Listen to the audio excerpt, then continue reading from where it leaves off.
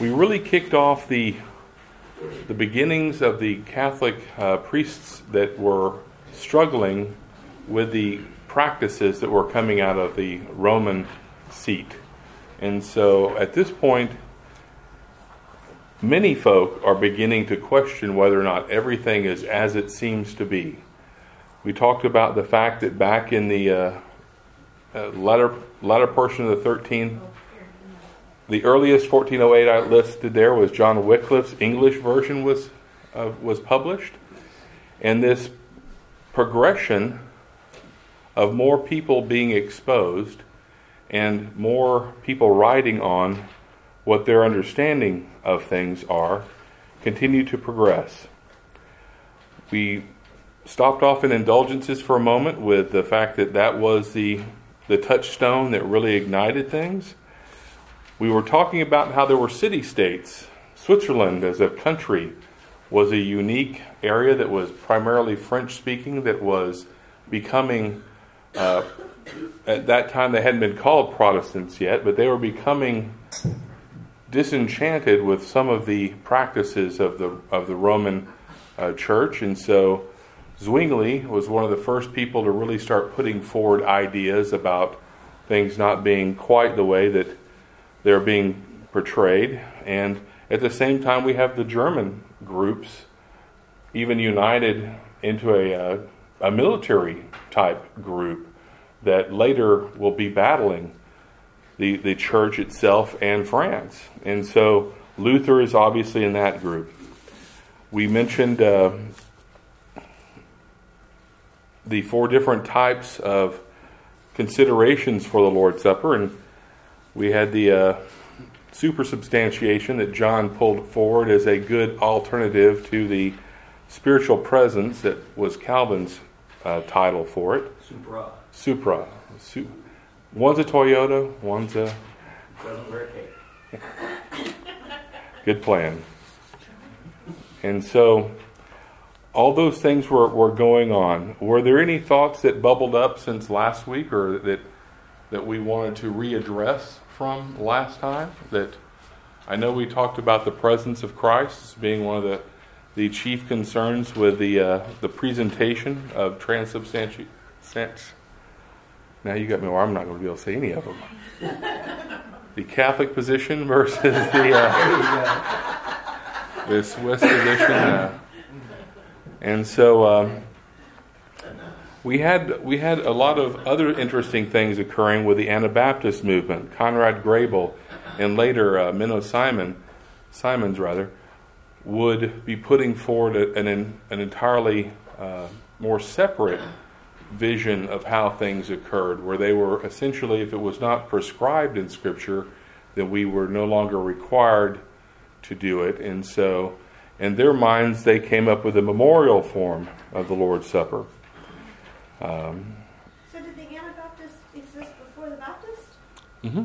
Oh, I thought they were a reaction to them. No, actually, and what's interesting to me was one of the things that was very big in Switzerland was the idea that the church and the government of the city were very in lockstep as well, and that there was to be no one outside of a certain group having church services. So they had a city religion, and you were going to be that religion. Well, part of the trouble that Conrad Grebel and the Anabaptists got into was that they were meeting in homes and starting a movement, and ultimately they baptized some folks outside of the church proper in their minds, in Zwingli's minds. And that led to one of the first real rifts that ultimately led to a fellow being drowned and killed over this. So whereas we think of the martyrdom of the saints under the Roman Empire, it was actually some pretty rough martyrdom of saints under even these own. John Huss, if you recall, was burned at the stake. We have Tyndale, who we'll be hearing, I guess, a little bit about coming up as well. Many Protestant people were ultimately usually drowned or occasionally burned for their beliefs. And these are... No, just a quick question. What we consider Baptists today, I think primarily came out of the English Baptists versus the old Anabaptists going back to the 1500s? I would definitely say yes, and we're going to find that whenever we get into the Great Awakening period, how the Baptist movement kind of formed. But this particular group is one of the first groups that came up with the idea of an adult believer's baptism. And the differences primarily were one of regeneration being a key component of that baptism, and that you would need to potentially be baptized again if you had fallen away and returned. And so in their minds, it was a keep at it until the job gets done type mentality rather than a once and done. And so one of the unique things is we continue to, as our church, accept a valid baptism as being a Trinitarian baptism, whereas for them it was, again, you've been away for a while and you are repenting of what while you're away, and we're going to reaccept you back into the Lord's church. And so it was So they wouldn't just rebaptize them because they had been baptized as infants. They would rebaptize them even repeatedly throughout their life. Because you need it. Yeah, if they had left, they definitely were doing it the first time as adults because they were saying that infant baptism was not a believer's baptism, and so they were definitely doing it as an adult. But it was one of those things, as you mentioned, if you left for a period of time, and it really became almost that the believer or the person who was the pastor at the time's belief that you were not, it became an egregious abuse of the idea that this was a cleansing of effectual event. And so... aren't there churches out there today that still do that? Yeah, that's still, if you look at the movements that are alive and well today, that's still a thing. If you focus on the cleansing aspect, then it makes sense you need it more than once. Then you would say then that the old Anabaptists, I guess, hold to the idea of what Roman Catholicism and Arminian holds to is this idea of prevenient grace. Mm-hmm. That, there's the Holy Spirit's out there and He's really trying to get you, and you either accept or you don't, but you always fall away and all that sort of stuff. I would say yes in the fact that the prevenient grace was a part of it, but at the same time, if you remember, Constantine, the emperor, pushed back his baptism until almost his death because he was concerned that it wouldn't do enough, that he had bad stuff left to do, and he wanted to make sure that he was able to get the full cleansing effect of baptism. And so there was still a large regenerative aspect that was clinging to minds, and that was one of the reasons why right now, even today, we still have in the Roman Catholic Church, a very early need for a child to be baptized because it is effectual in their minds of cleansing that Adamic sin from that child at that moment.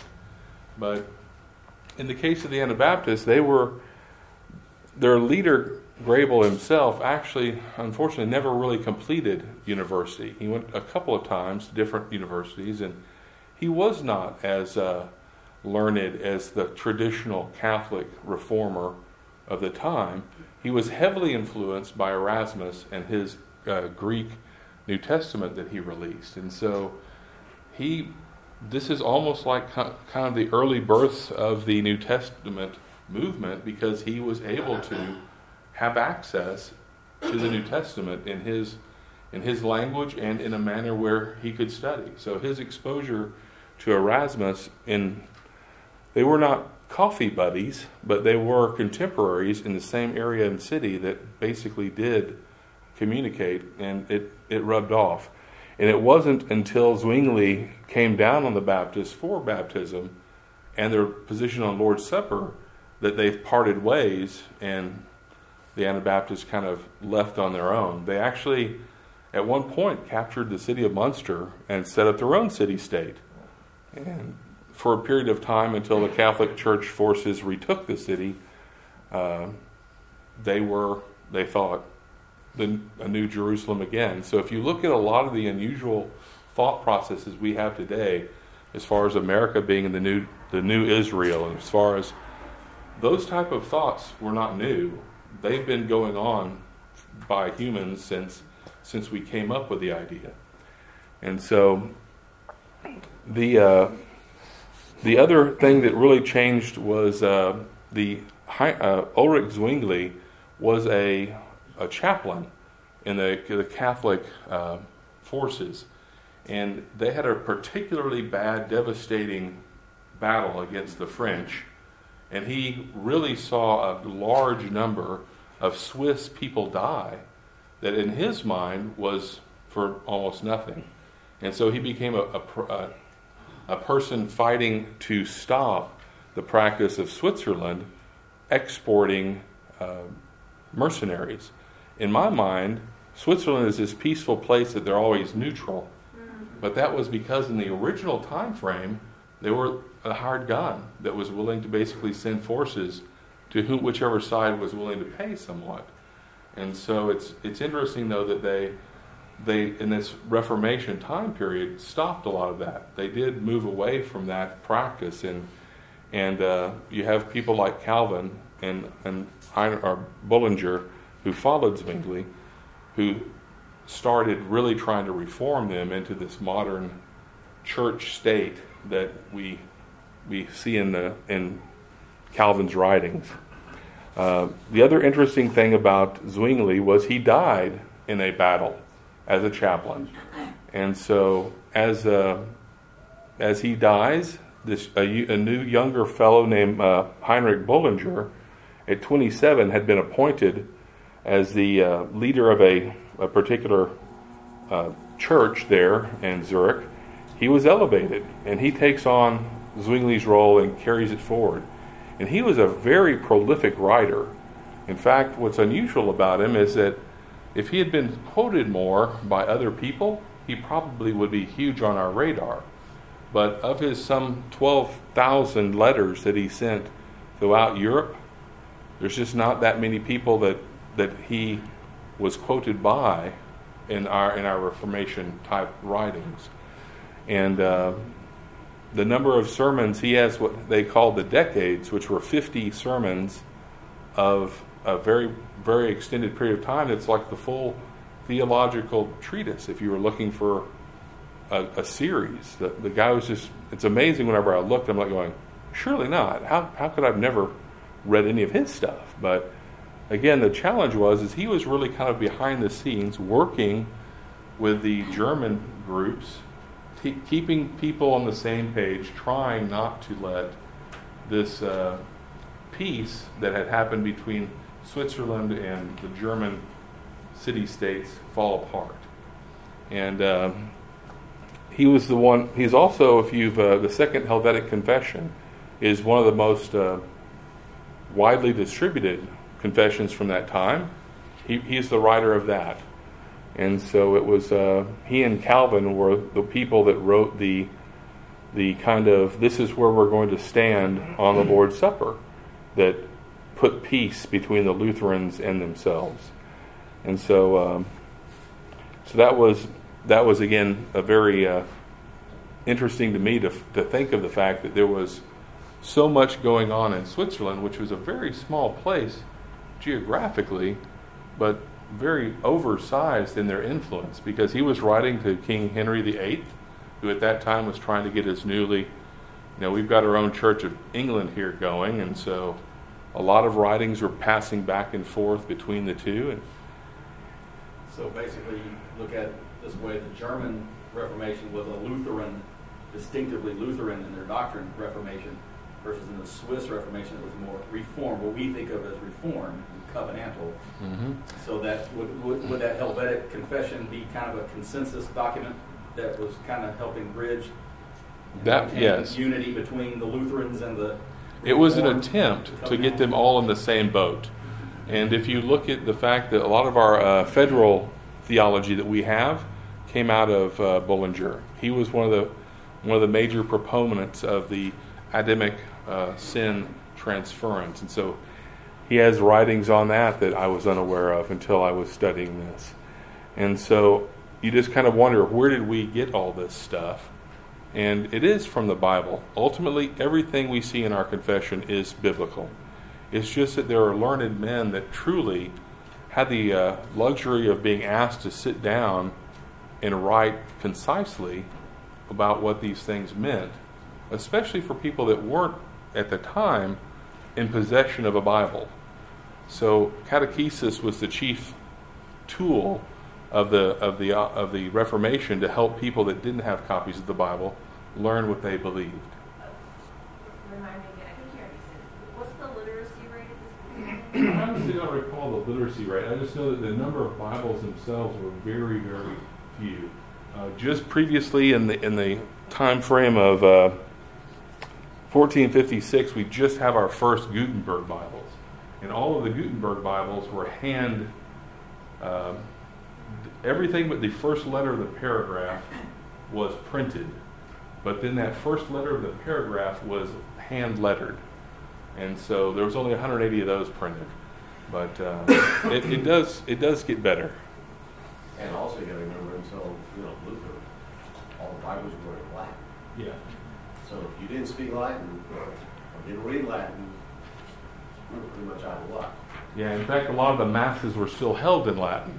So it's even worse. You're going to this service, and I would be speaking a language you didn't speak, and you're just hoping that the Lord's gracious, because, I mean, I would stop in portions and explain what I was saying, so to speak, but not nearly like we do today. I mean, today we have the lovely option of saying this particular word means this in Greek, and we get to know something about it, whereas in that time it was, again, vastly inverted. So I can give you a little picture in terms of the question of how the literacy rate.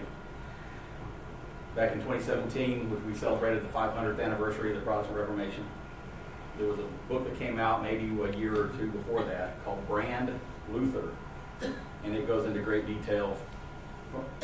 I work in the printing industry, and it goes into great detail in terms of how the books were printed and how they dealt with getting the message out. One of the great images to have in your mind is the fact that people who could afford them, it was a lot less expensive to produce these. They would produce little small like booklets, we would consider a booklet, and just put tracts or sermons or whatnot, and print those in these little short publications. And the richer folks who had enough money to purchase one of these booklets would literally gather a crowd of people who couldn't read, and they would read it to them. Mm-hmm. So that's kind of how the message spread on the popular level among even the illiterate. The rich guy in our neighborhood bought one, and he read it to us. And if you recall, that's primarily how the original New Testament writings were. They were a letter that was written to a church, and that church would read the letter to the people of the church. And then they would copy that letter, and it would move to another group. And so I personally do think that the reading of the Word is the best transference of the information versus the idea of a lot of the how to get better preaching. I guess that's why we have expositional preaching. Another portion at this particular time was William Tyndale. And Tyndale was an Englishman that basically wanted to have an English version of the Bible for people in England. We had, John Wycliffe's efforts had been accomplished, but Tyndale was looking to extend that and basically get a new version that the people could read. And he went to the Church of England and was denied this effort. And so he leaves and goes to the continent and essentially works with people in the French, I guess it's really Belgium and that area itself, and works for a number of years. He has a actual warrant placed on him by the church telling him to come home and stop what you're doing, and eludes capture for like 13 years. And it's ultimately a fellow that goes over there and asks around enough until he can find him that eventually secures him and convinces him that you can come home. He does come home, and unfortunately is arrested, and ultimately is is condemned. And so, but from him we did get a furtherance and a completed English translation that was widely available, and by that time printing had become capable enough that we were, as John describes it, getting actual copies of things in a format that the people could get. And so that proliferation of an English side and the German side would later end up also with the French version that we see in France because of the Huguenots and the Calvin influence. So we, if we were looking at our little handout, we had the Anabaptist movements, and the differences were not just in the fact that it was adult baptism or regenerative baptism from the Anabaptists, but largely at this time we do have the idea of infant baptism being put forward as a replacement or as a similar to circumcision, which we ourselves hold to. And I found that interesting that was introduced that far back at the covenantal theology. I thought Michael Horton had come up with it. But apparently he was not the first guy. And so it was interesting again to me to see that those writings from Bullinger and from Calvin basically in some sense siding somewhat with the Catholic tradition of the timing of the baptism, but completely at odds as far as what some of the efficacy of why you were doing it. So through our lines where we're connecting through Calvin, it's also interesting to me that later on he would have essentially an argument with Arminius post his death. You know, we have the idea of election being in an Arminian fashion. I'm using the guy's name, which is probably the wrong way, but it's just interesting to me that the chief proponent that was cited against him was Calvin, that had been deceased for over 60 years. So in this particular case, the remonstrants were coming forward saying, we are thinking that we need to continue to reform further. We haven't gone far enough on some of these elements. And this is a good example of whenever it was essentially halted, and the church itself, this newly Protestant movement, essentially self-regulated and said, no, wait, where you're going is not correct. And so at that time, I found that particularly interesting. And part of that argument came out of the actual factor that the Luther had come up with Our Will, or his Bondage of the Will book that he had written, and it was him arguing with Erasmus over what was the actions of our will. Where was our responsibility? Where was our capability? And for the large part, Erasmus was right there on board with the early reformers, saying we have some problems. But at the same time, he pulled back and said, no, wait, I think we just need to tweak some things. And later, his writings would even be put on the do not read list from the Catholic Church because of his positions being somewhat murky in there against what they were coming from. Erasmus was more in favor of merely a moral reformation of the church. Truly. And Luther's problem was he was wanting to reform the doctrine. Yeah, underlying the morals. That's a very good way of starting down that road. Yeah, we have a fellow that believes we can save the church proper by just changing the interaction of the clergy, because again, at this particular time, it was not uncommon at all for me as a fairly wealthy person to finish my university, become a priest, and literally buy my church I want to preach at. And so you have this weird melding of the political side ambitions of the continent with the church side, and I think that we've never recovered from that. If you look at the even back to Constantine, as soon as we started interspersing political ambition with church actions, we started having some challenges. And Luther and his reforms in trying to, it wasn't that he by any means didn't want the state to be involved, because Luther actually sided with the state in the peasants' revolt. That's another horrible story whenever you look at the fact that just after we start to have all this upheaval over the 95 Theses, we have peasants literally saying, wait, we shouldn't be under this feudal lord system. We should all be equals. We should all be part of the same group of getters as those people are. And literally hundreds of thousands of them across Europe stood up in revolt. And for a large part, whether it was the Catholic forces or the Lutheran forces that were, only I'm calling them Lutheran because of the fact that that would be the system of church doctrine they were believing, not that Luther was in charge.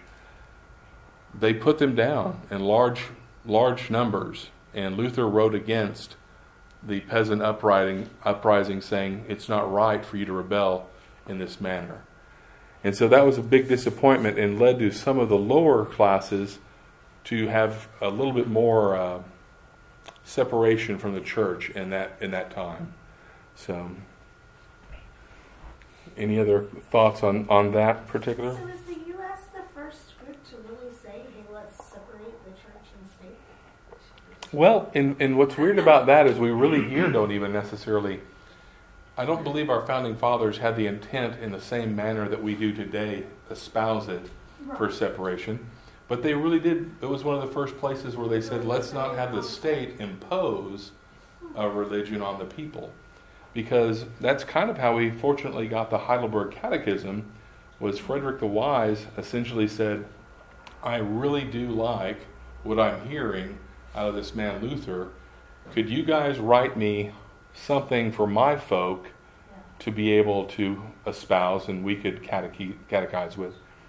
And we actually do have the two fellows whose names are escaping me at the moment. Olivanius and Ursinus.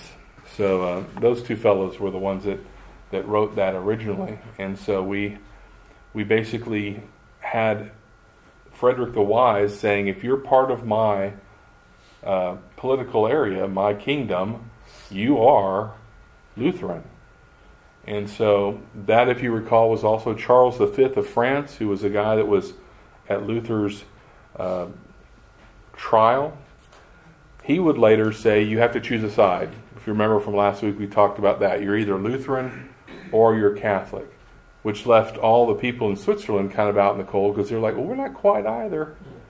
We're a little bit country and a little bit rock and roll on that. And so, yeah. I'm thinking about Sean's point, and others can probably correct me if I'm wrong about this, but I think in the United States, one of the issues was different states, different colonies wanted to have different dominant religions. So the federal government wasn't going to establish a religion, but different states early on would still try to do that. So that was a compromise to try to get all 13 colonies to ratify the Constitution. And I was going to say, you're probably 100% right. I think that what we'll see whenever we're looking at the formation of the country was that different groups came and did want to form their own environments to live. And so you did have a widely disparate type of background, whether it was Protestants or the Quakers, early Baptists. All those folks had their little settlements. But again, federally, that was the main contention, was we're not going to side with a specific one. And today we have the whole, well, you can't even have a cross in a public park. But I do think we were uniquely wise by saying that should be capable. Yeah. But it is important to realize that something very different happened in the United States in the different denominational affiliations of the different colonies is important. But on the other hand, in Europe, it was impossible to imagine that you could have a unified culture or a unified state unless you had a unified religion as well. And in the United States, there started to be a sort of a challenge to that, at least at some level. And one of the results of that is that the Westminster Confession has changed very little since 1647. But one of the rare significant changes was that the American Presbyterian churches altered the sections related to the duties of the monarch because there was a significantly different view here, and the Presbyterian churches decided that they were going to adopt that. And I think it'd be a completely different coffee time discussion, but sometimes, sadly, I almost do think it would be better for us to have more culpability between the church and the effective leadership that was around because of the church doctrines. If you look at the Nordic countries, they all had a city or a countrywide choice, whether it was Protestant or Catholic. But those choices changed every time the leadership changed, it sounds like. Well, to some degree. And the worst example of that would be England, where you literally, in the course of 2 or 3 generations, flip-flop back and forth. But that same upheaval was used by the Lord to push people again outward.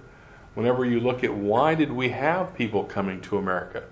Well, part of what we would see if we continued down the timeline was, we had a very large French Protestant church established. The people in Switzerland that were not happy about all the wars did come down into France, and those Swiss-trained Protestant chaplains and priests formed this French Protestant church, which later we call them the Huguenots. But those folks were not well received in France. Charles V his lineage was still Catholic. He had not thrown off completely that preference, perhaps, in how he treated things. And you had a marriage, ultimately, of one of his great grandsons to a Spanish person that, if we came down to 1572, was St. Bartholomew's Day. The Queen Mother was not happy with how things were going with some of the local military leaders, one of which was a very highly esteemed admiral who was a Protestant. She basically put forward the idea of assassinating him on this day. And it was not well done. He survives. People were looking around, pointing fingers. Unfortunately, the young groom stood up and said he wished they were all these Protestants were just, if someone would just shoot all these Protestants, it would be better. And in that moment, that was taken as a go for it moment. And over 3,000 Protestants in Paris were killed that day. And ultimately, numbers, depending upon the length of time you expanded, if it's like within 3 days, maybe as many as 10,000 Protestants died in France. If it goes beyond that, the numbers reach closer to 30,000. And so there was a very large moment of we're not welcome here. And so that type of persecution ultimately is what led the migration again to the United States, where we have people seeking a place to live that isn't hostile. And so that was, to me, a very horrific story to think. But you literally, again, you're seeing people that are labeled as one thing. I'm, let's say, a Catholic monarch, but their actions don't belie any form of Christianity. Their actions are just that of a debased human.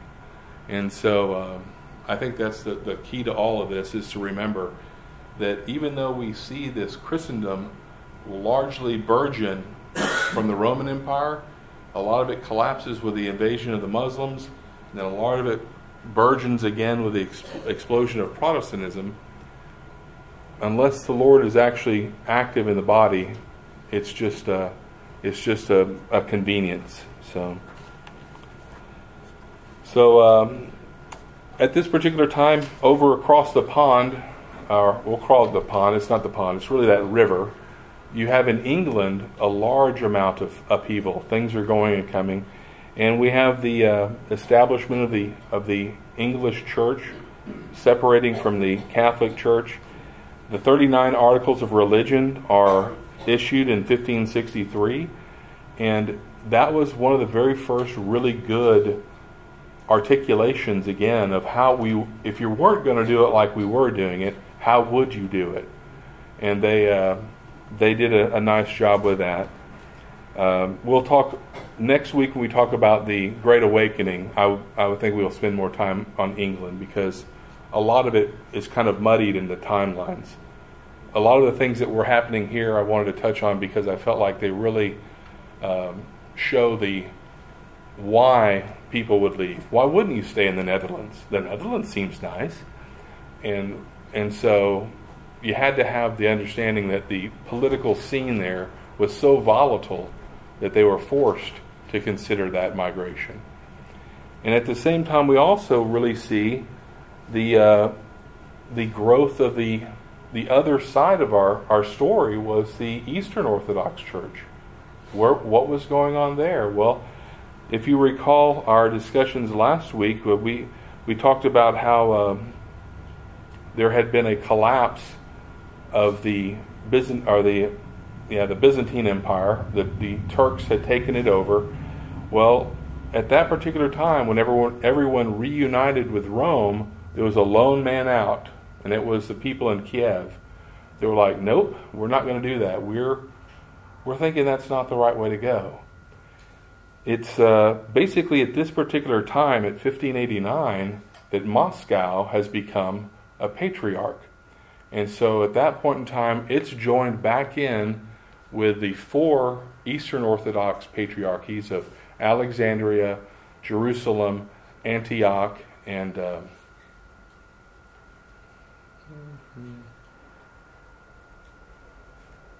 I think that, well, I'm missing one. It probably was still Constantinople, but it's under Turkish rule at that time. But in any case, Moscow becomes this new head of the Eastern Orthodox Church, and although at that time they're the least of the 5, they would ultimately elevate themselves to the point that we today have a very prolific Moscow-oriented patriarchy that, in fact, through Alaska, created the Orthodox Church in America. So they came the other route rather than coming from the East Coast. They came from the West Coast, and we have that. So. Is Russian Orthodox and Eastern Orthodox the same thing? Well, the Russian Orthodox is what they would call themselves, but they are of the Eastern Orthodox faith. They basically hold that there are equal patriarchs. So if you remember back in the earliest times, we had the 5 patriarchs that Rome was one of. They now, in theory, believe they replace Rome as the 5th. And so, but the American Orthodox Church basically calls themselves autocephalous, meaning that we've appointed our own head, which, we'll see. They want to separate themselves from the Russian Orthodox Church they came out of, and they're hoping that would be. But if you look at the numbers today, the Eastern Orthodox Church is growing in popularity in the United States because of the smells and bells that so many people are like, I'm looking for something true and, it's real. And so for a lot of people, that's what they're drawn to. So, and it'd be interesting to talk to like Joe or he's already out and about, but about how that has influenced our own Orthodox Presbyterian Church. But the robes that you would see some groups wearing, the Genevan gowns, those types of things are a thing in other, the PCA and other, the PCUSA especially, are a thing, whereas for us it's typically just a suit and tie. But the Genevan gown in the OPC. It's a personal choice. In the PCA, yeah, it is a personal choice. Right. And as we'll see, I drew him out. I was waiting to see if he'd say it. But I think for a large part, people are comforted by something slightly different than what that they grew up with as being the norm. And so I think that's a reason why people are. We had a movement, and we'll get to that shortly, but the last 30 years has been a large upheaval of what is really the thought process. We went from a business-oriented, every church should be run like a corporation, to everyone should only have no shoes, and we should only sit in the grass. There's just all kinds of differences that we've been going through. And so how we got there from this, that we're going to see, is that there was enough persecution that they needed to leave, and that's how we first started to have this large desire to move. And so we'll, I guess... So can I ask a question? Sure. So was it Eastern Orthodox, were they affected by the Muslim caliphates? Yes. So originally, whenever the Muslim caliphate came in and took over, they did not. There was no destruction of the Christian. They actually had a fairly high respect for the Christian because of their belief that Jesus was a prophet, and so they were allowed to live by paying a tax without being attacked. Later on, we see the Crusades come, where we're trying to retake the Holy Lands, and essentially the animosity is created between the Muslim faith, and there are some of their clerics that essentially change some of the writings, so to speak, to say no, the Christian is now truly an infidel and is part of the normal non. But early on, they were allowed to keep their regular gatherings and everything in Turkey just like they had before. And for a large part, they signed a deal with Rome to get the forces of Europe to come and defend them. But by the Second Crusade, they were already realizing that it was not as beneficial, since there was no differentiation between a Coptic Christian or a regular Christian of the area and the Muslim. The Crusaders just kind of said, "We're here, let's take that." And so they actually started asking the Turks to, we hear they're going to be coming over there and help the Turks attack and largely ruin some of the Crusades' efforts. And so my comments of how they did it were completely my own there. But I mean, the history does reflect the fact that there seems to be collaboration between the two. And so I just think that it's very telling, though, that, again, anytime a religion is changed for political motivations rather than individual motivations, it is doomed to fail. And so that seems to be what I took from all that. Any other thoughts? All right. Father, we thank you for this opportunity to discuss you, Lord. We ask you to give us a greater love for yourself, and we ask you, Lord, to also help us to worship you appropriately in this coming hour. We pray for those that are not here today, that those that are sick. We just ask you, Lord, for your mercies on them. In Christ's name we pray. Amen.